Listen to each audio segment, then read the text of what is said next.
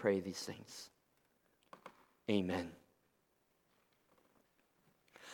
Well, this morning we're diving back into our soundtracks for the summer series, listening to the songs of the Psalms, right? That ancient song, those ancient songs that echo in our lives still today.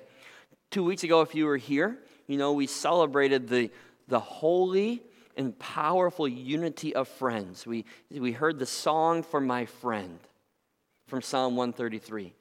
Well, this morning's song is going to be vastly different. We're going to go to the other end of the spectrum. We're turning to Psalm 109.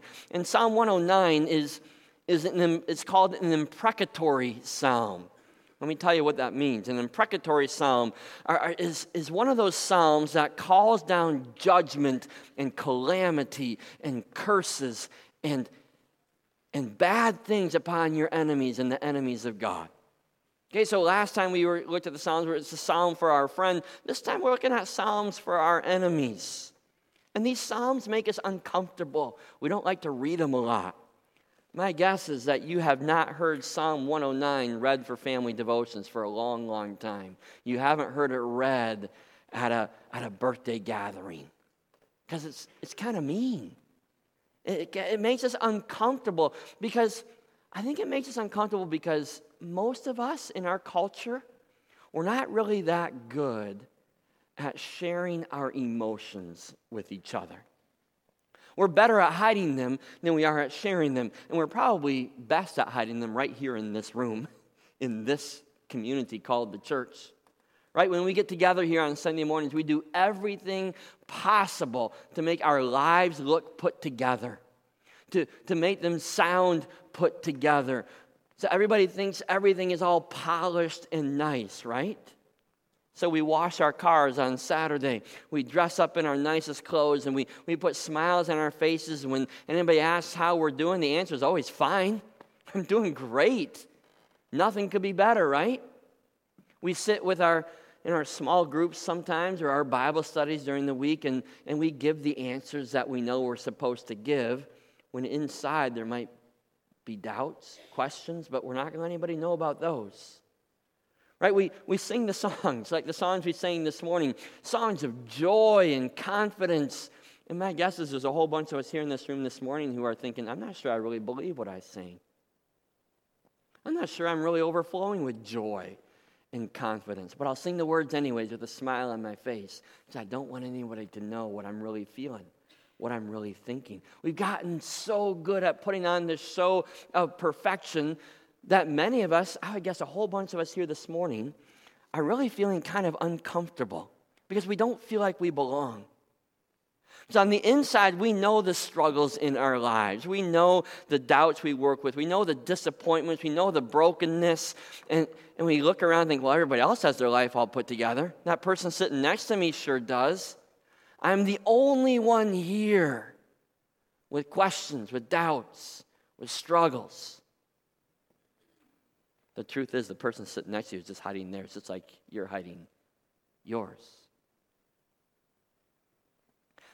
Too often we're missing that avenue for expressing true emotion with God and with each other. That true emotion that's an honest part of a faith journey. Right? So we know how to express love and joy and gratitude. But what do we do with our disappointments? What do we do with our hurts? What do we do with our anger? Do we hide them? Suppress them? Ignore them? It's not what the Old Testament people did. They were brutally honest with God when it came to some of those emotions. They dared to bring all of their emotions to God, and they brought all of their emotions into the community of worship. When they were filled with anger and frustration, they let God know it. They didn't hide it. Not all of these psalms in this book are sweet praise songs to God suitable for Sunday morning worship. Psalm 109 is one of those that we avoid. So if you haven't turned there yet, please do. Psalm 109, page 593 in the Bible in front of you. This is a song written by King David, and he's dealing honestly with his enemies. And his song isn't pretty, and his song isn't sweet, and it isn't nice. His words are brutal and honest, and they seem to go against so much of what we've been taught about how to be a nice Christian. And we're usually okay with the start of Psalm 109, the first 5 verses, because there he makes it clear how he's been wrongly and unjustly attacked by his enemies, okay? So here's what's going on in his life, verses 1 through 5. You want to keep your Bibles open, we're going to read through the psalm in sections this morning. He starts by saying, "O God, whom I praise, do not remain silent, for wicked and deceitful men have opened their mouths against me. They've spoken against me with lying tongues. With words of hatred they surround me. They attack me without cause. In return for my friendship, they accuse me. But I'm a man of prayer. They repay me evil for good and hatred for my friendship." Okay, so we get a taste here. He's setting us up for what's coming. David is angry. He's angry at the injustices that are being done to him, that are in his life. He's angry with his enemy, these people who are betraying him. He's ultimately angry with God because God doesn't seem to be doing anything about it. And so in these verses 1 through 5, he lists all these things that are being done to him and that God is ignoring. God hasn't done anything about the lies that are being spoken about him.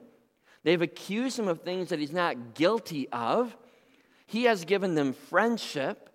And his own friends, he trusted them, had now betrayed him. He's lived righteously, he says, and he's suffering for it. That's not the way it's supposed to work. It's not right and it's not fair.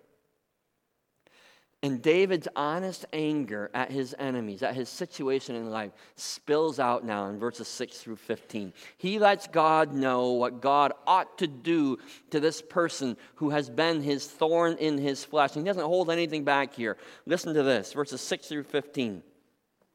"Appoint an evil man to oppose him. Let an accuser stand at his right hand.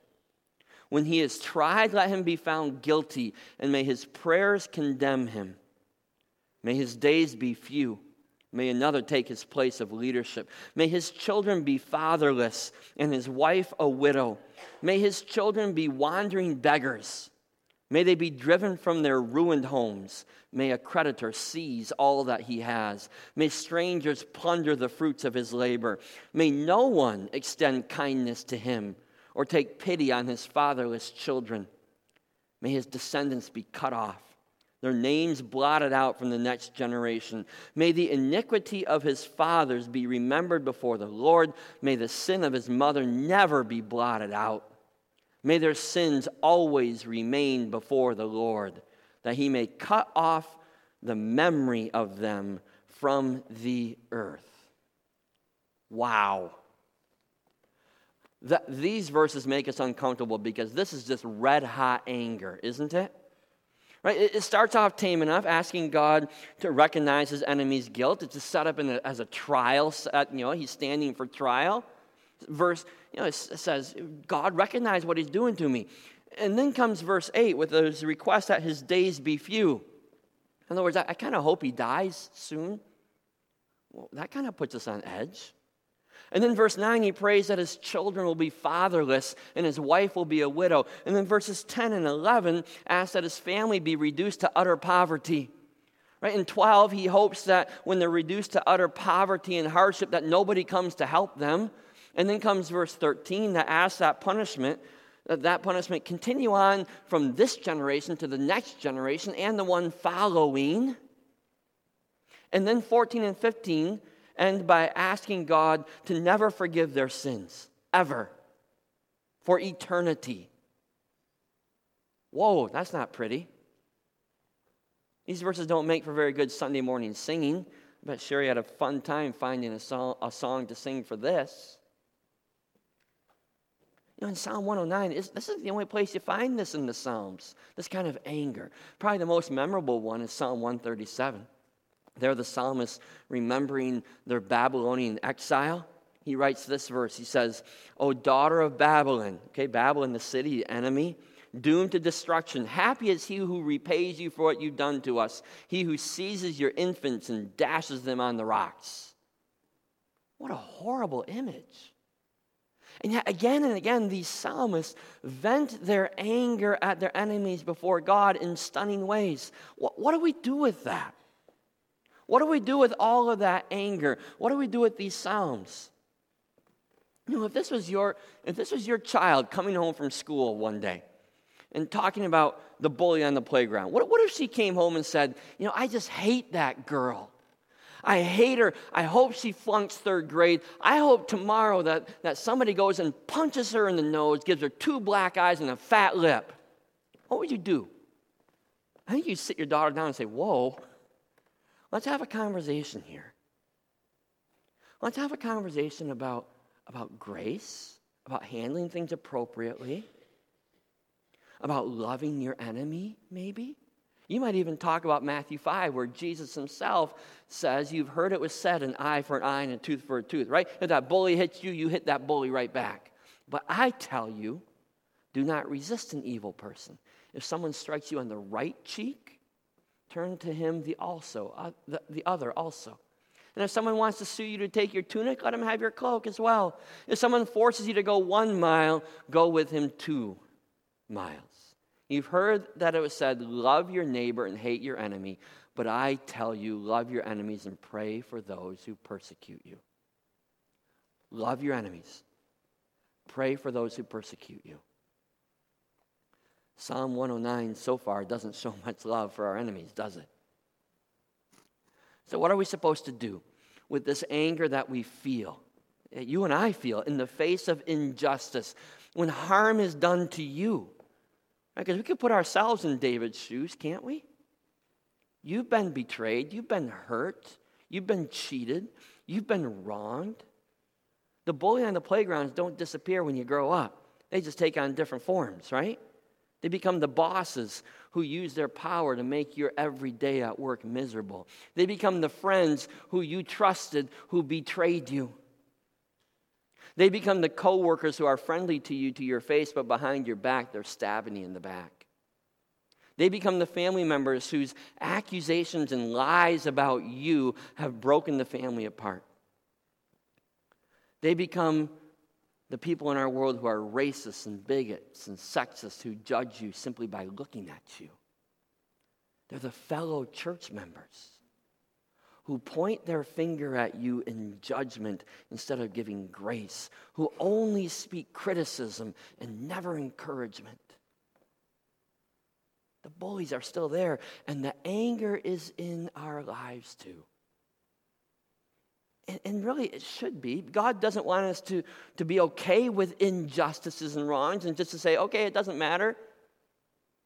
Because God gets angry when he sees injustice as well. God is absolutely angry at the injustice he sees others experiencing and that he experiences from his people. He's got a right to be angry at the brokenness of his creation and all the pain and destruction that it creates. And we've got to be angry at the injustice that we experience as well. Perhaps that's the greatest lesson we need to learn from these angry Psalms. That it isn't wrong to feel some anger in our faith walk, to feel all the emotions in our faith walk, to feel sadness, to feel anxiety, to feel frustration. Those are the same emotions Jesus felt when he walked on this earth, right? Jesus felt anger when he faced the Pharisees and their legalism that kept people away from God. He felt angry enough that he turned the tables over in the temple. Jesus' heart was broken. He felt sadness and he cried as he looked over the city of Jerusalem.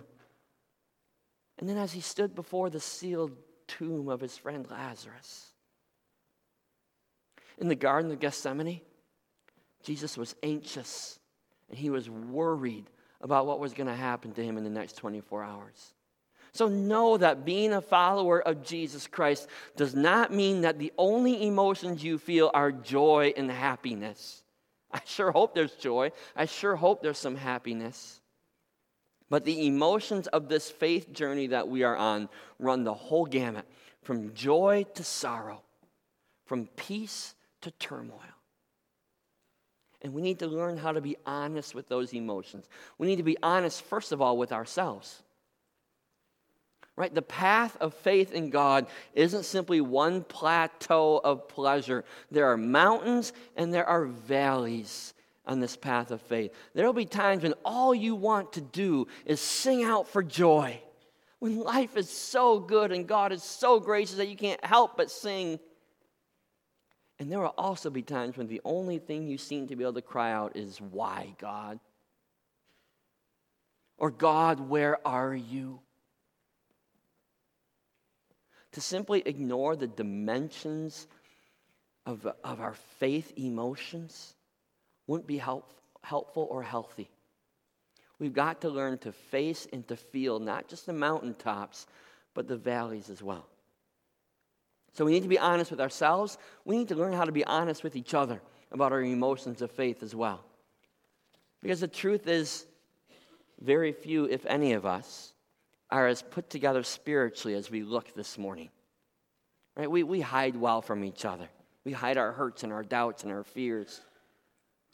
And instead of hiding, we need to create a safe community where we can be honest with each other. Probably not up here in front of a few hundred people on Sunday morning. It's probably not the place where you want to bare your heart and bare your soul and be honest with all of your emotions. But is there a small group of trusted people where you can say, I have my doubts. I've heard about God's faithfulness all my life, but right now I just feel abandoned. Right now I feel like God's walked away from me. Is there a place where you can admit to each other, with what I've done in the past, I just can't believe that God would forgive. I don't think that God's grace is strong enough to forgive me. Is there a place where you can reveal, right in the middle of the toughest times of your life, your true emotion? Where you can maybe in a little bit of anger say, I've waited for God to act and He hasn't. I got some questions for Him that I'd love to have answered. Do you have a place you can do that? We need those safe places, those safe people. We can't expect to live our faith lives on a spiritual mountaintop every single day. That's not how the journey works. It's often in the valleys, in fact, that our faith is made stronger. And those valleys carry real emotion. So we need to learn how to walk honestly with each other. But before we'll be able to do that, we need to first of all learn how to be honest with God, don't we? David is. He's brutally honest with God here. He lets his anger fly before God. He lets God know just how he feels about his enemies and just what he wishes would happen to them. And David's got good reason to be angry, right? We're going to read on verses 16 through 20. He lays out here all the evidences, right? Remember, it's a trial picture. He's putting his enemies on trial, and he gives all the evidences of the wrongs being done to him, along with his desire that his enemy reap the appropriate consequences for the pain that he is inflicting on him. Look at verses 16 through 20. It says, "For he never thought of doing a kindness, but he hounded to death the poor and the needy and the brokenhearted. He loved to pronounce a curse, may it come on him. He found no pleasure in blessing, may it be far from him. He wore cursing as his garment. It entered into his body like water, into his bones like oil. May it be like a cloak wrapped around him, like a belt tied forever around him. May this be the Lord's payment to my accusers, to those who speak evil of me." And then he goes on in verses 21 and 25 to let God know just how much he himself has suffered. He reveals his own hurts. He says, "But you, sovereign Lord, deal well with me for your name's sake. Out of the goodness of your love, deliver me. For I am poor and needy. My heart is wounded within me. I fade away like an evening shadow. I'm shaken off like a locust. My knees give way from fasting. My body is thin and gaunt. I'm an object of scorn to my accusers. When they see me, they shake their heads." He lays his whole valley of emotions out before God here, doesn't he? And in being honest with God, David gives his anger and now his hurt back to God to carry. He humbly hands off all of his heart emotions to God. And he says, here, God, you're big enough. You carry them for me. Listen to that handoff in verses 26 through 29. Help me, O Lord my God. Save me in accordance with your love. Let them know that it is your hand, that you, O Lord, have done it. They may curse, but you will bless. When they attack, they will be put to shame, but your servant will rejoice. My accusers will be clothed with disgrace and wrapped in shame as in a cloak. He hands it all off to God. You know, when, again, too many of us feel like we can't be honest before God. We can't let him know that we're disappointed. We can't let him know that we're angry. We can't let him know that we have questions and doubts and discouragement because that would show that our faith is weak, right? And then we'll somehow disappoint God and judgment will rain down on us. But David shows that we can and we should be honest with God. Because God's response isn't going to be, you shouldn't be angry. God's response is not going to be, you shouldn't be disappointed. Who are you to ask me why? His response will be to walk with you through your anger, through your disappointment, through your questions, through your doubts. His response will be to walk with you through the valley. That's what David discovered. Right? Not only here in Psalm 109, but it's what empowered him to write Psalm 23, where he said, even though I walk through the valley of the shadow of death, I will fear no evil. Why? For you are with me. Your rod and your staff, they comfort me. Notice even here, Psalm 23, God doesn't take the valley away. Valleys in life are real in this world that's been broken by sin. But God did not let David walk through that valley alone. He was right there with him, with his rod to guide and direct him, with his staff to strengthen and protect him. He walked through that valley right with his hurting, frightened, angry child that he loved dearly.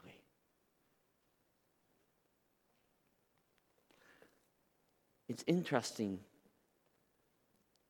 to see the journey that David takes from the beginning of Psalm 109 now to the end that we look at.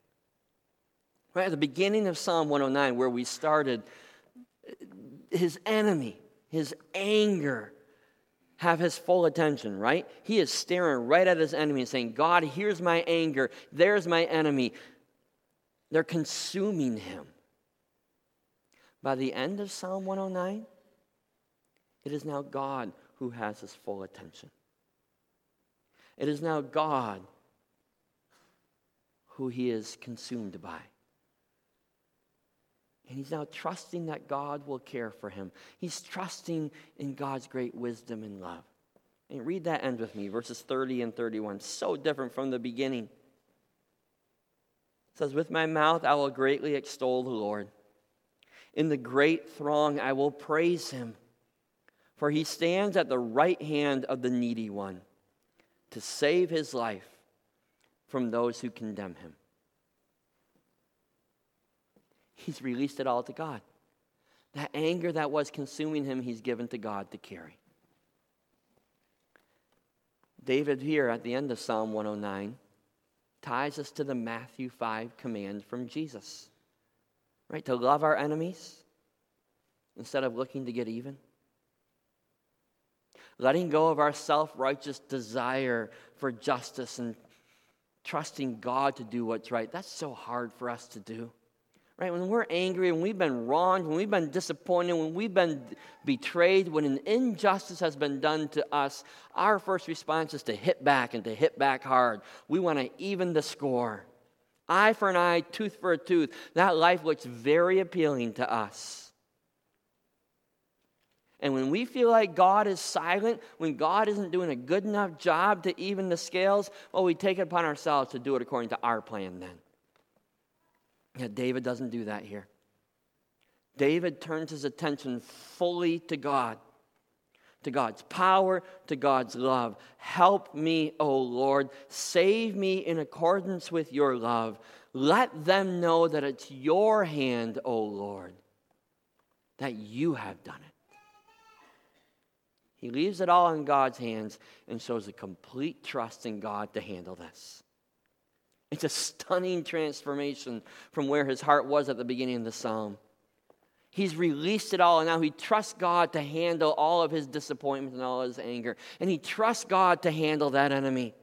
And he trusts God to give him the courage and the strength to stand firm. He trusts God so much that even though really nothing has changed probably yet, he trusts God enough that he says, I'm going to praise you. I'm going to praise you privately, and I'm going to praise you publicly. He's going to continue to be the man of prayer that he says he is in verse 4. He is going to continue to give friendship to that enemy, even though he's been betrayed. He's going to continue to give goodness, even though they give evil in return. He ends where Jesus commands us to start, Matthew 5. He's going to love his enemies and pray for those who persecute him. Now, my guess is all of us here have an enemy or two or three or four. My guess is all of us have those same emotions of anger and hurt and disappointment, doubt, and they're probably all pent up inside of us because we never dared to bring them before God, and we're hiding them from everybody else here this morning. Well, Psalm 109 challenges us to shift our attention from our enemy to our God, from our hurt to our source of hope, from pain to praise. So dare to be honest with God. Give him your emotions, no matter what they might be, so that he can then give you the courage and the strength to trust in his goodness and his love. Let him carry your hurt. Let him carry you. Would you pray with me?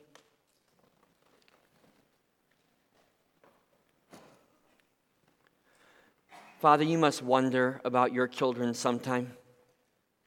We think we're so good at hiding from you.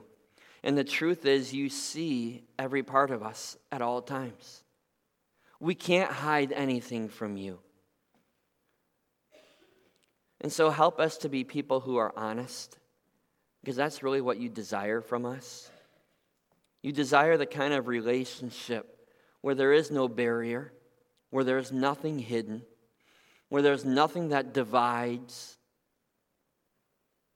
but there's truth and love and grace, a relationship where there's joy and celebration and laughter when that's appropriate, and a relationship where there's tears and anger and sorrow when that's appropriate. Father, we so often get caught up in wanting to carry our own lives, in wanting to be strong enough and good enough on our own. Help us to set our pride aside so that we can honestly come before you with our true emotions. So we can honestly find that safe place in the family of God. Maybe that one other person, that one other family, maybe that life group where we know we can be honest, where we'll be loved, challenged, encouraged, and where we share life truly together. Father, thank you that you offer to carry all of our burdens, that you'll take care of the justice side of things. We don't need to worry about that. And thank you that you have promised that you will carry us through every valley, even the valley of the shadow of death, that we'll never be alone. Help us to train our eyes and our hearts on you and to be fully consumed by you rather than our enemies. So give us the voice to shout honest hallelujahs to you.